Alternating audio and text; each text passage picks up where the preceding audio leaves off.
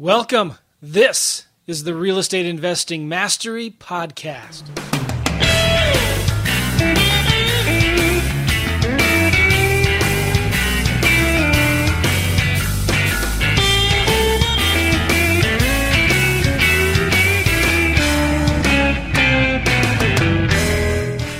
Hey, everybody. Joe McCall with the Real Estate Investing Mastery Podcast. And I've got a special guest. His name is Philip Marsh. He goes by Phil. His friends call him Phil, right? Either way, that's fine. No big deal. I'm excited about having Phil on this podcast. But first, let me tell you guys, this podcast is being brought to you by Wholesaling Lease Options, my book. Discover the fastest and easiest way to make money in real estate today. We're not going to be talking about lease options on this call, but I just wanted to let you all know that this is a really good book. And if you want to learn how to flip lease options, they're some of the easiest deals to do. Go get this book. It's like just free. You just pay shipping and handling. You can read it in a couple hours, but it's not, well, maybe 3 or 4 hours. It's not fluff, right? Because like you can see, there's a lot of words on each page, right? And so there's a lot of good information in this. You can't buy it on Amazon. If you want this book for free, just pay shipping and handling. Go to WLObook.com, WLObook.com, and get it. The one you buy will not have a ring around the cover. This is where I had my coffee earlier. So, but you get your own copy of this book. Go get it. It's really good. Check it out. WLObook.com. Phil, how you doing, Phil? Doing good. Bought a house today. You bought a house today. And by the way, he was a few minutes late to this. Well, I was too, but then he was late because guess what he's doing? He's on the phone with a banker doing some business. I love it. Yeah. Oh, yeah. So I like Phil. He is a house buying machine. And he's in a little small town in Illinois. Not that little, but it's a small town compared to Chicago or St. Louis. Mm-hmm. And I remember talking to Phil a few years ago, and he was like, does this really work in a small town? I don't know if I can do this in a small city. Should I be doing deals in these other bigger cities? And I had the privilege of working with Phil and coaching him a little bit. And so I'm excited to have him on this podcast because he's doing a lot of really cool things. He's doing some good deals. And so, Phil, tell us a little bit about yourself. Where do you live? I live in Springfield, Illinois, the capital of Illinois. County is 200,000 people. So definitely a small farm. But and that was a little bit of a challenge to overcome, that mindset of thinking, can I really be successful here? But yeah, we're doing great things. I've been doing this since, I joined with you, Joe, I think in April of 2016. Was it that long ago? Yeah. Wow. Yeah, it's been a pretty while. This is my 4th year. So, I remember there were some speed bumps, but that's why I hired you, Joe. You helped me through a lot of that. It was amazing. It was really just like 2 events. I remember like 2 or 3 events where it was so simple what you did, but it just helped me so much. That's why it's important. I owe you. Well, man, you've been so much fun to work with because you're just a massive action taker. We're going to talk about exit strategy here because one of the things that I loved about Phil's story when he was telling us the other day, he went to one of our workshops or masterminds. Yeah. About a month ago. We do small little masterminds with our private coaching clients, and we asked Phil to come, and he just shared with us some things that's working. But one of the things I really appreciated about what he said and why I wanted to get him on the podcast is he really started breaking through and doing a lot of deals when he focused, right? Yeah. We talk a little bit, Phil.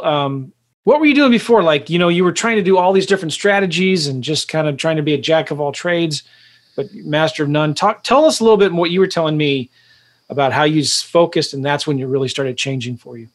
Yeah, first year, 16, I signed up with you in April. I had learned a little bit about wholesaling, and I think I did 1 deal before I signed up with you, just fumbling my way through it. Did a few fix and flips.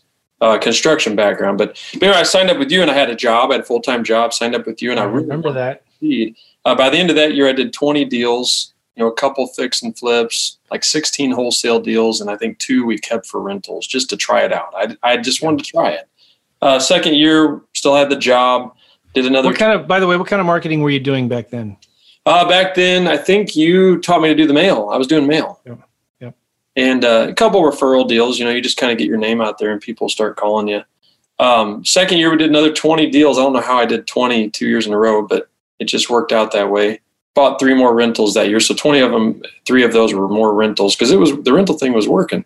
Third year, I'll be honest, I got a little discouraged and just kind of shut the business down for whatever reason. I don't know. I still can't really explain why I did that. But then near the end of the year, I started missing it, realizing, wow, I got to get after it. So I finished the year strong, did about, 8 deals last year. But why were you getting discouraged?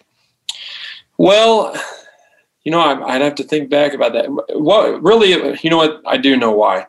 Because we were talking about it earlier. I wasn't focused. That's right. I told you this at the mastermind.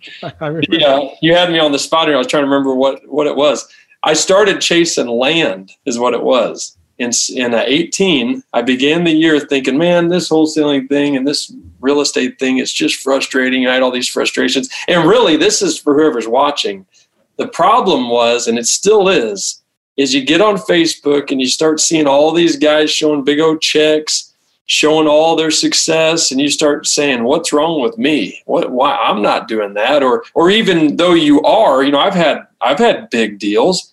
But you start seeing these guys online and you think, well, man, it looks like they're doing them every other weekend, So you just get a little discouraged seeing all these shiny objects. So I started chasing land, spent 8 months tinkering around with land, still doing a few deals here and there, real estate, but I got distracted.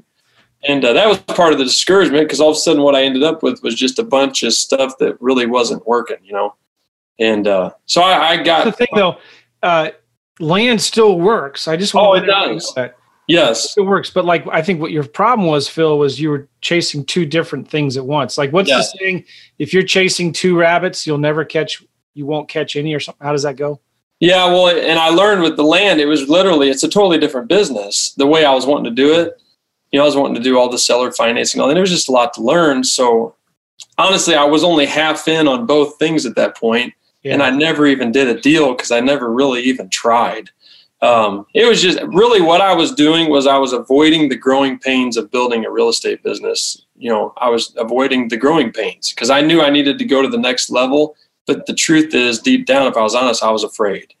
Yeah. So you start looking for something easier. And but I ended the year strong. I just finally got laser focused, like I told you at the mastermind. I just thought, what's working? What is working?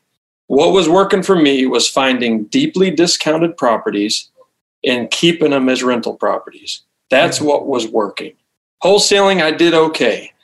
But real estate, rental properties, fixing them up and renting them out, that was working for me. So I just went all in with that. And that's what we're doing this year. And you're doing the BRRRR method, right? Yes, that's my focus, yeah. Yeah, so can you describe what that is? Well, everybody's probably heard it on Bigger Pockets. Basically, it's just, like the perfect deal I did this year was a property. I bought it for $27,000. The guy basically, he just called and said, I'll sell it for what I owe on it. And he sold to me for $27,000. And all in, I had about $42,000 in it after repairs. And the appraisal came in at $82,000. So the bank, I finally found a bank that'll base it on loan to value, which is they'll base it on the appraised value of the home. So after I fix it up, I just call my banker and I say, hey, can you go ahead and get the appraisal? That one appraised for $82,000. So he'll do anywhere from 70 to 80% loan to value, depending on where it is. I think that one he did about 75. He would allow up to 75. So I pulled about $62,000 out of that house is what I agreed to pull out. I didn't want to go overboard with it. I just felt like 62 was enough. And so what's amazing, this is what's amazing, Joe, is I heard this on a podcast years ago. I heard this guy talking about wholesaling to himself. In other words, you get what he's saying? Yeah. So as long as my appraisal is high enough that I can pull out more than I had in it, in essence, I just wholesaled it to myself and made the spread. Yeah. So when I heard that, I just kind of tucked it away. And now I'm like, wow, I'm actually doing what that guy talked about. This is amazing. So, and I know you love lease options, and maybe lease options is a similar strategy. I know I've never done one. So just to clarify, though, the BRRRR method, that's where you find a deeply discounted property and you buy it. Yeah. Buy it. Yes. Then you renovate it. Yes. Then you refinance it. Yep. And then you read. Right. And then you repeat again. Yeah. Repeat. Yeah. Okay. Yeah. That's what BRRRR is supposed to stand for. Yeah. Did I miss an R? I don't know. I don't think so. Well, okay. Buy, you rehab it. Yeah. Buy, rehab. Refinance it. Rent. You missed rent. Rent. I did. I missed it. Refinance it. Repeat. Yes. So, okay. Let's try it again. Buy, rehab, rent, refinance, repeat. Yes. 4 R's. Now, it's a great strategy. So you started doing that because your big goal is to get cash flow, enough cash flow to cover your expenses, right? Yes. And were you able to quit your job? Yeah, I quit my job in 2017, I think it was. A couple years. I was able to quit my job that year because of wholesaling and just doing some flips and things. So I did end up quitting my job, but that's part of the attraction too. Is my wife and I started a second business. I'm helping her with that. There's just so many moving parts. Whereas this year, it is just perfect focus, clarity. I know and you helped me with that. You taught me freedom is more important than being a millionaire. Like for a long time, I'm like, man, I'm going to be the next millionaire wholesaler and blah, blah. I'm just chasing all these dollar signs. But at what point does it become greed? What you taught me is freedom is much more important. Oh yeah. Just get enough money to cover your expenses. And so the magic of what I have built, and it's still, it's kind of like I'm getting to the point now where I'm like, wow, this is working, Whereas for a while it was like, I hope this works. But I'm just buying them, getting them rehabbed, and I'm handing them over to a property manager. And as long as my property manager is doing his job, I just talk to him. And he handles all the management, all the headaches, everything. All I do is write checks and collect checks. When do you decide to wholesale a property or keep it for yourself? If it's, like I just picked up one, it's actually under contract right now. I thought it was going to be an amazing rental property. Property's worth about $150,000. I've got it under contract for $78,000. Wow. All it needs is flooring, paint, light fixtures, and there's a little bit of water in the crawl we got to deal with, but it just needs a sump pit, Yeah. So no big deal. But at the HOA, there's an HOA. They won't let me rent it. So we'll just flip that one. We'll wholesale it, or what I'll probably do is I'll probably close it and put it on the MLS. Yeah. Just see what I can get out of it. So nice. That's how I decide. If I can't rent it, basically I let my property manager decide. If he says it's in a good area, we can get good rents, he likes it, then I keep it as a rental. I love that. We had when we were wholesaling a lot of properties to a cash buyer out in Idaho at one time. What we did is when we were just wholesaling, we weren't keeping any of them for ourselves, but we would recommend to these buyers that were out of state 3 different property managers that we knew and trusted. So they would pick the property manager. They could never come back to us and say, hey, that property manager you gave me was bad. Yeah. 3 to choose from, right? But it got to a point where every single one of our best buyers, they're just like they trusted and relied on the property manager to tell them yes or no, it's a good deal, we can find a tenant. And it's just wonderful when you got a property manager like that, isn't it? Oh yeah. And then Gavin at the mastermind encouraged me. He's and I put it on my dashboard. Yeah, I can't go to the property. That's my next goal, is to get to the place where I have a contractor and a property manager who they go to the property and say, Phil, you don't want this one. Or Phil, this is a great one. Here's what it'll cost to fix it. And I don't even have to go there. That's possible. But until the mastermind, I didn't realize it could be that simple. I've already got the pieces in place. I just have to do it. You know what I mean? It's funny because Gavin doesn't know anything about rehabbing or construction. He's from England. He was a former golf professional. Like, he has no idea how to fix a house up so it's funny when he says, why would I go to the house? I wouldn't have any idea what I'm looking at anyway. Like, this kitchen, I don't know if it needs work or not. It'll hurt him when he's negotiating with the seller because he'll be too nervous because he doesn't know what stuff needs to be fixed or what doesn't. So anyway, that's so important. You don't have to go see these houses. Yeah. I wanted to ask you. I just never even dreamed that could be possible until someone told me, Mm-hmm. But it makes sense because there's guys buying them in California all the time and they're not coming over here, Yeah. They're just trusting eyes on the ground. So it's possible. That's what I'm going to get to. Cool. But another tip for people, what I did to find a property manager was I just hired two. I gave a handful of properties. I already had 5 properties, so I gave 2 to one and 3 to the other, and I just compared them.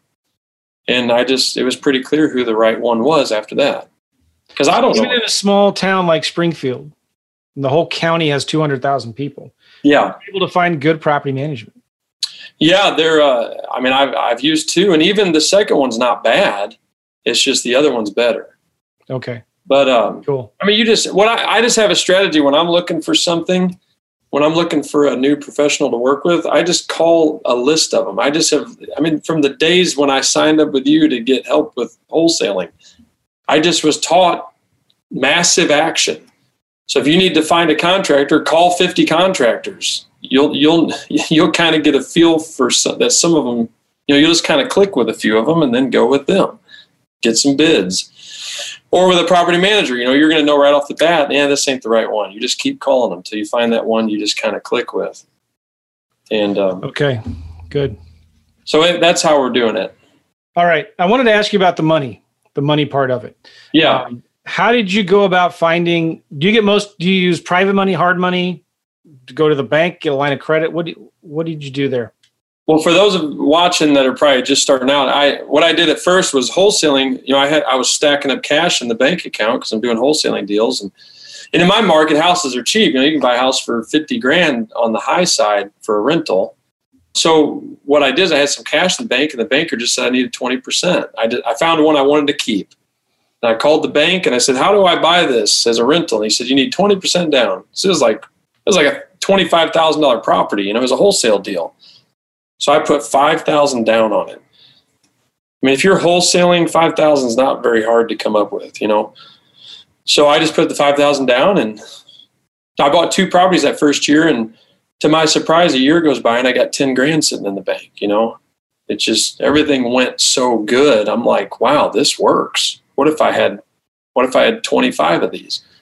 Yeah. So that's how I got started. But now, once you get some properties, you have some equity in them, because I want to make sure I stress this point. Wholesaling is the art of finding deeply discounted properties. Yeah. So I'm buying properties with equity already there. You know what I mean? They're such good deals. So then I can go to the bank and say, "Hey, I got equity. I want to convert this to cash," which they just give you a line of credit. And so when it's got a lot of equity, that's pretty easy to do, isn't it? Oh, yeah. Oh, it's a piece of cake. And a lot of them will loan up to 90% of the value. It's so funny too. I've seen this with my own, in my own business and in a lot of other students' business. Like the banks are like, "What? How did you get that deal? Like, I didn't think that was possible." Yeah, they think it's got to be a piece of junk. That's what they think. Or they think it's a scam. It's either a piece of junk, or they think it's a scam. They think something's fishy. Yeah, one of my favorite deals last year was this lady called. She was a tired landlord. Tenants were just not paying the rent, and she was too tired to even enforce any rules. She just literally walked away and put her hands up, Yeah. And she called me. It was on the line of a rough area, but not a bad street. Property's worth about $30,000. It's a duplex though. Brings in $1,000 in rent. And I offered her on the phone. She was willing to come down to $10,000. Okay, so it's a deal already. And I get out there. We can't get in the property though. So I said, "I'm sorry, $5,000. I can't even see inside. I'm sorry, $5,000 is the best I can do." And I never dreamed she'd take it. And 3 days later, she said, "Let's do it." So I love it. We get into the property, and the only thing wrong with it is carpet's missing in the front room. That's it. And the property manager took over, and he got them paying. So they're paying. We didn't even have to get new tenants. And that's one of the best deals of last year. But that's what's possible. You're exchanging a property that's got $25,000 in equity just by signing some papers and bringing a check for $5,000. And just making an offer. Yeah, exchanging speed and convenience for price. Yes. Right. Yeah. So telling the seller, if you want the speed and convenience to get this big pain in the butt, away from you, or this giant monkey off your back, here's my price. And you won, she won. Everybody wins. Yeah, and I tell every seller, it's every seller, you could make more money using a realtor. Why don't you call a realtor? Yeah. I don't want to. I just want to sell it. I don't want to put up with that. Whatever. You know what their excuse is, whatever. Oh, that's such a, I hope everybody listening to this is paying attention to that. Because some people have this mental blockage of like, I can't offer a seller that little. That's taking advantage of them. That's wrong, right? No, not if you do it right. I mean, it can be if you're intentionally lying to the seller. If you know the house is worth 150 and you're telling them it's worth 100. But when you come to them as somebody who's motivated, who's got a problem, who doesn't care, and you just say, listen, you should list this with a realtor. You should fix it up, list it with an agent, and sell it because you'll make more money that way. And almost every time you say that, if they're motivated, they're going to be like, no, I can't. But if they say, yeah, you know what, that's a good idea, I should do that, then that's good because you wouldn't want to get that property under contract. They're probably going to say no to your offer anyway. So it's pulling away. It's a great negotiating tactic, number one, and it's the ethical right thing to do. Yeah. It builds trust. It does. Because they're like, this guy just told me a better option. Yeah. So, I mean, how could I be? And I'm not trying to rip them off. I want to be their last option. Yeah. I do. Because I probably am if they're using me. Well, you're also telling them like, you know what, and this is one of the cool things about being in a small market is you don't have a ton of competition on these deals. Mm-hmm. You got a little bit, but not as much as like the big city, right? Yeah. But, you can come to these sellers and tell them, listen, I am not going to be your highest and best offer. I do it probably all. You can probably find people that will buy it for more than what I will. Mm-hmm. But I can promise you this, I'm going to close when I say I'm going to close. And the cool thing about your positioning too is like, hey, I'm the one actually buying this thing. Yeah. Right? Yeah, I love that. Yeah, it's great. I mean, we could talk forever on negotiating. I've learned a lot. There's just I've just learned to just be because you're right. At the beginning, I was so scared to be open with what my intentions were, or just to make a low offer. I mean, I literally would think someone was going to slug me in the face, but you just learn to very softly present it, Yeah. And, because it's just the truth. That's what I can pay, but they don't have to sell it for that price. Yeah. So what harm is there? It's just people don't understand the motivation of sellers. It's like that guy who spends $1,000 to buy a treadmill, right? Mm-hmm. Never uses it. It just sits and collects dust and collects laundry, right? And every time he walks by that thing, it reminds him of how fat he is. And his wife gets mad at him for just sitting there not using it. And they finally just put it in the garage sale and sell it for $25. Like the thing works, but they don't care. It's that pain. Like, got to get rid of this thing. Just take it. And there are sellers out there. They're very much out there, right? Yeah, real estate, it's all emotional. Yeah. Even for me, I don't know what I can pay for a property. I just do what feels right, Yeah. Because you offered 10,000 and they counter at 15, and even I'm like, oh, I don't know. It's all emotional. Yeah. So I want to ask you, how many doors do you have now? I actually added it up last night. I think we're up to I keep stepping on my cord. I think we're up to 32 units. Nice. That's what we're up to right now. But I got a couple that I've bought that I'm not sure I'm going to keep. Again, that's the power of wholesaling. You find a deeply discounted property, you got options. I don't have multiple exit strategies. Yeah. Oh, that's so good. That's so good. All right, now, all right, what's your goal? Is your goal to pay them off as quickly as possible, or to just get as many as you can, keep on refinancing? What's your goal? Yeah, my original goal was 25 units. I've exceeded that. So I pretty much exceeded that beginning of the year. So I just set a goal to 25 properties. Okay. Whether they're, duplexes, 8 units, 6 units. Like we got an 8 unit under contract right now. That's going to bump me up pretty fast. So, 25 properties. And then, like I told you at the mastermind, I'm just going to kind of reassess everything, and maybe I'll go back to land. I don't know what I'll do. But it's like you get a system working, just keep doing it. So you're financing these all with a bank? No.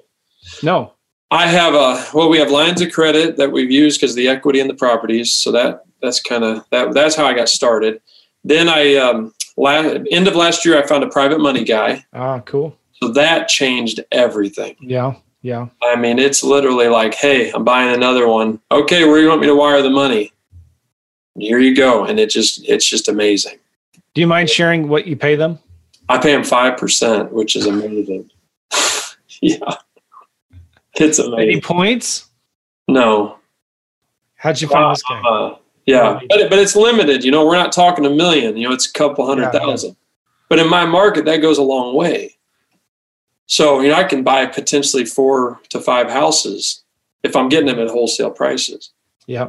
So then I have strategy. My biggest deal I ever did that I guess you could call it a wholesale deal was the beginning of this year. We paid $15,000 for a property, and I bought it, closed on it, just put it on Zillow, and I set it out there at like 38 just to see. I didn't know what to set it at. It was a pretty rough property. It ended up selling for $61,500. So, but see, if I had just done wholesaling, I called a contractor buddy of mine and a few buyers that I knew, and they offered me like $25,000. So if I had wholesaled it the conventional way, I'd have made $10,000. Yeah. So I'm learning. There's a lot. So did you put it on Zillow as a for sale by owner? Yes. Yeah. Okay. And that one was kind of a unique property, though. I just kind of tried something new. I set it at what I thought was because I was getting some activity around. It's a long story, but right before I closed on it, I had somebody come in and kind of act like they'd pay me $40,000 for it, but I didn't know for sure. So I thought, well, I'll just put it out there at 38 on Zillow and see what happens. And it went bonkers. I mean, my phone about melted. So that we agreed to a price the next day and sold it. So that was pretty sweet. So I'm just learning. There's power in this, but it all starts with that first deal, and just build from there. And you can't get to the first deal if you're not talking to sellers. Yep. And it's about making smart offers, right? Have you ever made an offer and you couldn't sell it? You had to back out? Oh, yeah. I did. I think I just had one 2 weeks ago. What's that? When you first did that, how did you handle that? Because it's nerve-wracking, and a lot of people are afraid of that. Yeah, I don't remember the first one, but I know I'm nervous every time. But what I've learned to do is set that expectation up front.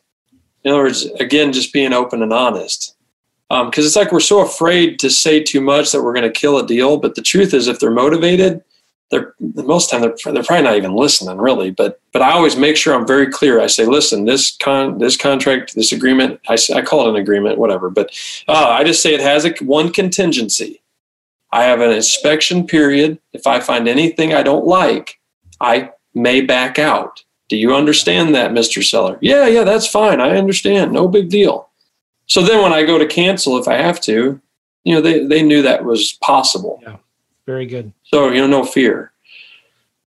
One of the things I like to hide it, you assume they might get mad, which they probably will if you're telling them you're going to buy it and you don't. Yeah, you got to be clear. You need to be a truth giver and a truth seeker. I heard that from, I think, Todd Toback or Tom Kroll, one of those guys. Yep. But you always got to tell the truth, and you got to seek the truth from them as well. That's what relates back to what we were saying in regards to you should probably list it with a realtor. So that's important to say that stuff, right? And if you want some more R's, I have 3 more R's for you. When you're renegotiating, I like to blame it on the numbers. And that way it just makes you feel a little more comfortable. You blame it on the rents. The rent's not as high as I thought they would be. The repairs, there was more repairs than I thought they would be. The repairs would cost more. Or the resale value. It's not worth as much as I thought it would be, right? Blame it on the numbers. Blame it on one of the 3 R's. And honestly, in truth, right? Mm-hmm. So let's talk real quick. I mean, you're in small town America, in the middle of, it's not nowhere, Illinois. Mm-hmm. There are a lot of places in Illinois and Missouri where there's nothing, but you're in Springfield. It's a good, small little town. How people either are worried about there's too much competition in my market, or my market is too small, I can't do deals here. It's always one or the other. What's it like for you? Like, you're in a small town, you're doing direct mail, is that right? We direct mail. We send direct mail to niche lists like Driving for Dollars, inheritance lists, probate, and we scrape those ourselves. Then we're actually doing text marketing on the big list. But for a long time I was doing mail, and we did some signs, but I got away from that. I discovered it seems to be somewhat illegal in my area. I'm not really sure. So I'd rather be above the board. Okay. Then take a chance with that. But it all works. You just have to pick one channel and go all in. Why why'd you stop doing direct mail, or like to the bigger lists? I mean, well, I don't know. Probably, I just felt like I was spending a lot of money, and it was fear. I mean, I'll be honest. I just felt like I was spending more money than I was getting a return on. But the problem, this is me being really honest, I wasn't consistent enough with it, because it kind of builds on itself. Yeah. And you start spending the money and you just start getting nervous. And then when I discovered the texting thing, I thought, well, man, that looks interesting. And I tried it, and it's working great for us. Nice. But it all works. The mail works too. Yeah. What tool are you using for the texting? Lead Sherpa. Lead Sherpa, yeah. I did an interview with Jason on my Facebook page or a podcast. I might have done it as a podcast. Mm-hmm. If you're interested in that interview, guys, go to realestateinvestingmastery.com, realestateinvestingmastery.com, and do a search for Jason or a search for Sherpa in the search bar, and you'll see an interview I did with him talking about Lead Sherpa. Cool. So I wanted to ask you, can you talk a little bit about your strategy for making offers? How do you make offers, Phil? Well, I'm trying to make more offers on the phone now, because I get tired of going to properties. I'm getting kind of, I said lazy at the mastermind. You said smart, so we'll stick with smart. But you just get tired of wasting your time. So making offers, you got me thinking now. I just kind of go through my little script. It's in my head now, and you just try to get them to give their price. What's the property worth? And they tell you. And then you just ask them, if you paid cash and closed quickly, what's the best you could do? And they always give you a number. And then if it's not a number that sounds motivated, where I like, I don't think I really want to go out to look at that one, we always mail them an offer. So what I do is I have my virtual assistant just get on Zillow and look for the 3 lowest comps, do an average at 80% or whatever. And then we just mail the offer. So pretty simple. And then I typically don't make offers. I'll make an offer on the phone, like a soft pass, if I'm having a hard time if I feel like they're hiding something from me. And a line I've used, I don't know where I came up with this, but it works for me. I do it in person, on the phone, wherever. I'll just say, the last time I bought a house in that area, we paid around, and then I'll just go low, because I've got enough track record that is an honest statement. We bought houses cheap in that area. So, and then that kind of you kind of see how they react to it. If they, oh, no way, there's no way. Well, then, we're not very close. Mm-hmm. But if they're chewing on it and kind of thinking about it, you're like, ooh, wow, we're in the ballpark. You just kind of get a feel for it. Yeah. And then if I think we're in the ballpark, I'll go meet them. How do you come up with that number, though? Is it do you look at sold comps, active comps? Well, see, I'd love to give somebody a little perfect instructional formula, but I just know my territory. Yeah. So I just go low. And it's like, I think I heard Todd Toback say it. He said, if your gut's not churning when you're making your offer, you're too high. Because it has to be low. I mean, especially in my market, I almost have to ask, basically offer, give me the house is what I'm saying, because they're just so cheap here. Yeah, that's the great thing about small towns too. Yeah.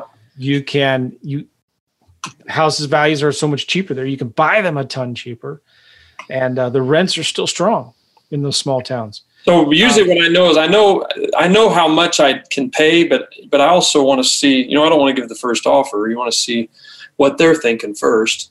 Because I've had some sellers surprise me and want less than I would have even paid for it. Mm-hmm. Which is a win, They're happy, I'm happy. Nice. Okay. I talked about that, and that. How much do you pay your property manager? I'm paying him. I think he charges 8%.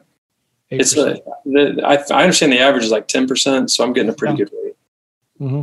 And he's great. He's a great guy. Good. How will a recession affect your exit strategy? I've thought about that. I remember 2008 or 9 or whatever it was. I just remember there were a bunch of foreclosures, but I didn't notice any rental properties on the foreclosure market. Because back then I was a hobbyist fix and flipper. So I always had realtors out looking for opportunities. And there were a ton of just, nicer homes on the market, those McMansions and things like that. A lot of home builders going broke, but I don't remember any landlords going broke. Yeah. And the reason why is because our market's pretty stable. I mean, there were landlords going broke, but they were over leveraged. They were buying based on appreciation. But if the fundamentals are there, which obviously when you're buying them that cheap, they are, and the fundamentals are there, it's like recession, bring it on. Because that usually means there's more people going into the market to rent. People always need a house over their heads. And you're going to see probably see rents increase during a recession. Yeah, I'm not worried about it. I mean, I've never had anybody, I guess I'm hesitant to say because I've never really had someone that I trust that's, tested my system or looked over everything, but I feel like I'm safe. I mean, I'm buying them at 50%, 50 cents on the dollar. Yeah. And I know guys that are paying 80 cents on the dollar. So I would assume I'm going to be okay. You are, Phil. Yeah. I remember telling you were going to be okay early on. And that was so cool. You sent me a message. You forwarded me a message I sent to you years ago. And let's talk about my, you wanted to talk about the way I have my virtual assistant set up. My work. Yes, that's right. I forgot. So let's talk about that, please. Because that'll help somebody. Oh, this is good. This is juicy. This was the best part. And go ahead, Phil. Because your virtual assistant. Well, because again, with just extreme focus, I just learned that there's a motto I live by. I live by this. I hope to write a book someday. I don't know if I have what it takes to write a book, but I am the problem. I just repeat that to myself all the time. I am the problem. So the quicker all of you listening come to that conclusion, it will help you so much. Quit blaming your wife, quit blaming your kids, quit blaming God, quit blaming your market, quit blaming whatever. You know what I mean? The government. Yeah. It's me. I am the problem. So whenever I started realizing that, and I still have to realize it every day, I have to remind myself that I'm avoiding what I need to be doing. And that's talking to sellers, talking to buyers if you're looking to sell. So anyway, so I just tried to set up a simple system where I have a virtual assistant. She keeps me off my computer. If it can be done on a computer, she's doing it. Every morning she starts about 8:30. She starts preparing my task for the day, all of my follow-ups, all the new leads. She's listening to voicemails. She's checking the text messages, just anything that she can do from her computer. And she's preparing my task list for the day. She sends me all the people I need to talk to one at a time through Voxer. And I wish I could show you what she sends me. I might be able to on my camera. But anyway, but she just sends me anything that she can get off her computer. The Zillow link, the parcel link to the county, shows like tax information, just anything at a fingertip that I can just click if while I'm talking to the seller, I want to know what the taxes are, or I want to know what the fair market value is, or I want to know what the Zillow is, on it, the Zestimate. So it's all right there. The phone number is there. I click the phone number. So here, let me give you my little workflow. She sends over a new lead. She came up with this. New leads have little sparkle emojis above it. Okay. So I know, wow, that's a new one. I better get after that. Follow up is little arrows in a circle, like a circle emoji. I don't know. And then the hot ones that we want to stay on top of, she has flames. Okay. So every morning I wake up, at 9 o'clock, I start. Get on my phone, I click the phone number, make the phone call. If they don't answer, I hang up, send a text message to them. I was calling about the house because I've learned people ignore voicemails today. They just do. Oh, yeah. So I send a little text and I message her. They didn't answer, follow up tomorrow or whenever. I don't care. It just depends on how many times I've tried to call them. But she handles all of that in Podio. You understand? Yeah. She's setting the little task. That stuff I'm horrible at. If I was the one doing it, it would never get done, ever. I hate being in Podio. So I just message her, and I immediately go to the next one. And, I mean, you can imagine how quick this is, especially if people aren't answering. I'll go through 20 follow-ups in 10 minutes if they're not answering. Yeah. But if they answer, I just talk to them, have conversations, I make notes, and I message her back. Hey, seller, they're not ready to sell. They might be ready to sell in 2 months. Just mark it for follow-up in 1 month, just because I don't want to take any chances, just in case they're a little more motivated than they were sharing. I don't want to miss an opportunity. You see what I'm saying there? Oh, yeah. Because they'll say 6 months, but I don't want them to sell to somebody else in 3. Exactly. So I'll just tell her when to tell me to follow up. And then I'm not trying to keep track of it all in my head. on paper. It's just out of sight, out of mind. I know she's got it taken care of. And then to cover the bases, we'll just send out a voicemail blast every quarter or so to the whole database, just in case she missed something or forgot to check something, or, because the numbers are automatically imported through CallRail when people call in.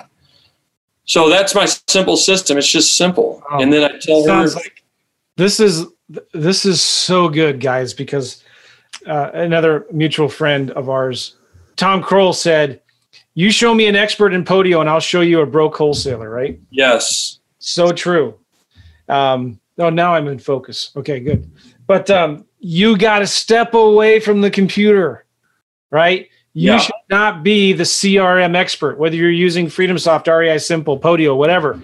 You cannot be the CRM expert. You need to get a virtual assistant to do it for you. You take the calls, chicken scratch your notes on a piece of paper, and then Voxer or voice message the details back to the VA.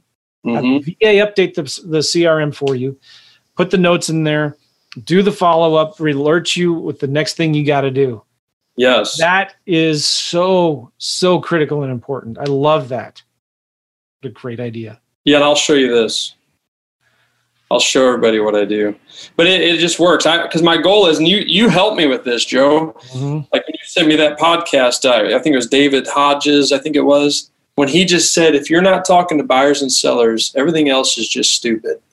Greg probably dropped a few cuss words. I don't remember. He did. But such a good podcast. If you're not talking to sellers and buyers, everything else is just stupid. Yeah, the truth is because we're afraid. I am the problem. I'm avoiding what I know I need to be doing. So I've just tried to create a system that allows me to do what's important as fast as possible. So honestly, I can just get it over with and move on to the next thing, And but here's what it looks like. This is what she sends me. I see some emojis there. Yeah, that's a hot lead. I covered up some of the important stuff. I want you stealing it from me.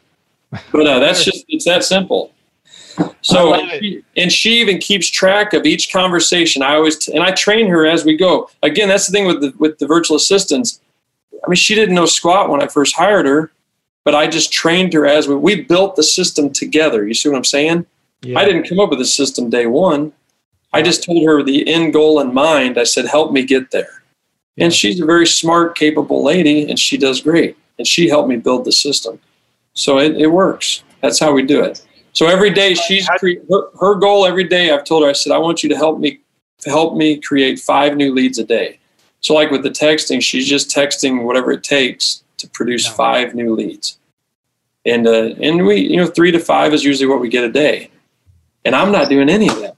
And then after the mastermind, I left with this nugget. This really changed everything. I don't remember who even said this, but I went home and implemented. I said, hey, why can't you start doing some of the follow-up? Because there were so many follow-up calls. It was just, all I was doing was just reaching out and touching them. It was just, those people that they're not even ready to sell, but you just want to stay on their mind. Well, she just goes into CallRail now, and she just sends them a text through CallRail, just saying what I would have said anyway. I mean, it's just amazing. She does the follow-up. She's just doing the task for me. Nice. And it's simple. She just says, hey, it's Phil, it's calling about the house, Just, hey, it's me. Let me know when you're ready. And so that freed up probably an hour a day just doing that. Phil, this has been one of the best podcasts I've done in a long time. Cool. We just got a question real quick. One more question, then we got to go because I know you've gone over the time that I promised you, and I appreciate your time. How did you find your VA, and how long did it take you to train her? Okay, I love this topic because it worked so good. And it was because of fear that I didn't do this the first time. Our fears are so stupid. You know what I mean? It's like we just hallucinate these things that just are not true. Or we just don't want to be inconvenienced. But what I did, I just finally did it. I created 3 ads in Upwork, okay? 3 ads. And I think I took the template from you, Joe. Or it was either you or Todd Toback or somebody. I just took someone else's ad and I just copy pasted it into 3 different ads on Upwork. And I just changed the headline. One of them I said, looking for extremely organized assistant. And the other one just said looking for an assistant. And, you just make it up. It doesn't matter. And each one of those had about 5 applicants. And I had a task in my ad. Okay. I think Todd teaches it, you teach it. Mm-hmm. In your application, put, I'm a rock star at the end, or whatever it was. And that weeds out a bunch of them. So each one, I had 1 or 2 applicants that met all my criteria of the application. Yeah. And then I just talked to those people. I just got on the phone with them. I interviewed them, and I hired 3 people. I hired 1 from each ad. Hopefully everybody's following this. I hired 1. I hired them, okay? I gave them a simple task. I said, go scrape tax delinquents. Give me a spreadsheet of 50 tax delinquents. And I gave all 3 of those the same task, and then I reviewed the results. And it was so clear who the right one was after that. Really? It was clear. The one that I interviewed that I thought was the best one, she ended up being the worst when it came to the task. It looked the worst. It was the sloppiest. She was the slowest. You see what I'm saying? Oh, yeah, I know. And the one that I thought was least likely to get the job, she was the one that her results of her task were amazing. Nice. Organized, on time. Everything was correct. All the data. She asked questions. That's important.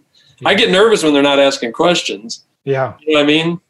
Because sometimes thing about, they need to have real estate experience. No. Yeah. Somebody just asked that. I just wanted somebody that was reasonably priced. Yeah. And that was just smart. Because, how hard is this business, Joe? Get on the tax site and scrape names. My child could do that if they were patient enough. But it's not hard. It's just finding the right person for the job. Nice. I'm telling you, she's amazing. I don't. It's like you always want to say you got lucky, but I think I just did it right. You absolutely did it right. And you're also continuing to do it right because you're communicating with her every single day. Yeah. You're not. The only reason I wouldn't have done it that way before is I was just lazy. Let's just be honest. I just was either lazy or afraid or whatever it was, because I didn't want to sit down and take the time to create 3 ads on Upwork. Yeah. But that's what it takes. So if you want it bad enough, you'll do it. Excellent. Phil, thank you so much, man. This has been an awesome pleasure interviewing you, talking about, I don't know, I hope you guys saw the huge gold nuggets that Phil just laid down for you. And hey, Phil, thank you so much. Any final words you want to say here before we end? Well, I just get off the couch, quit watching YouTube, quit listening to, basically, if you're going to listen to a podcast, whatever they tell you to do, like I just gave you a lot of action steps. Yes. Just get off the couch, go start driving around. Driving for dollars works. Like that's one of our best lists. And it's so stupid simple now with all these apps out there. Are you doing the driving yourself? Yeah, just because I enjoy it. I really do just kind of enjoy it. And so it'll get to a point, I think I've driven my whole city already. So I'll get to a point where, I'll hire somebody. But what I love about it is I enjoy it, and I'm also learning my market. Even though I live here, there's some streets I've never been down. So now when a seller calls in and says, the house on such and such street, I'm like, oh, I've been down that street. I remember that street. So it's kind of cool. It's a way to do market research and find prospects. Yeah. It's just get out there and do it. And there's something I learned. I don't know if you taught me this, Joe, but when I first signed up with you, from that day on, if I see a for sale by owner sign, I call it. I don't even think about it. I just dial. If I see a for rent sign, I just call it, because you just never know. There's a buyer for sure, or there might be someone who wants to sell because their tenant just moved out and trashed the place. Nice. And I've bought them doing that. I've found deals doing that. So it's just a matter of just realizing I'm the problem and just get out of the way, Yeah, that's quite the, what's the word I'm looking for? I can't think of the word. Like you say things to build yourself up. Affirmation. That's quite the positive affirmation there. But it's good. It's honest. No, it just works for me. Because, you've had it, Joe, where people come up and they're griping about their, let's just be honest, they're griping about their spouse or they're griping about whatever. And, the truth is, it's like, dude, just quit blaming everybody else. You're the one with issues. Yeah. And we're all guilty. Good. So hey, thank you, Phil. Hey, if somebody wants to reach out to you and contact you, do you have a Facebook page or are you on Instagram? Yeah, I'm on Facebook. You can message me on Facebook or whatever. People reach out to me from time to time. That's fine. I love to help. Anything I can do. Nice. Hey, let me just give one more plug for my book, WLObook.com. If you'd like to work with me one-on-one as well, just go to CoachJoe.net. It explains a little bit about what we do. CoachJoe.net. All right. Thanks again, Phil. This has been such a good podcast. I really appreciate you very much. Yeah, anytime. Look forward to hanging out again soon. We'll keep in touch. Yeah, I'll be there. If you call me, I'll be there. All right. See you guys. Thanks again. We'll see you later.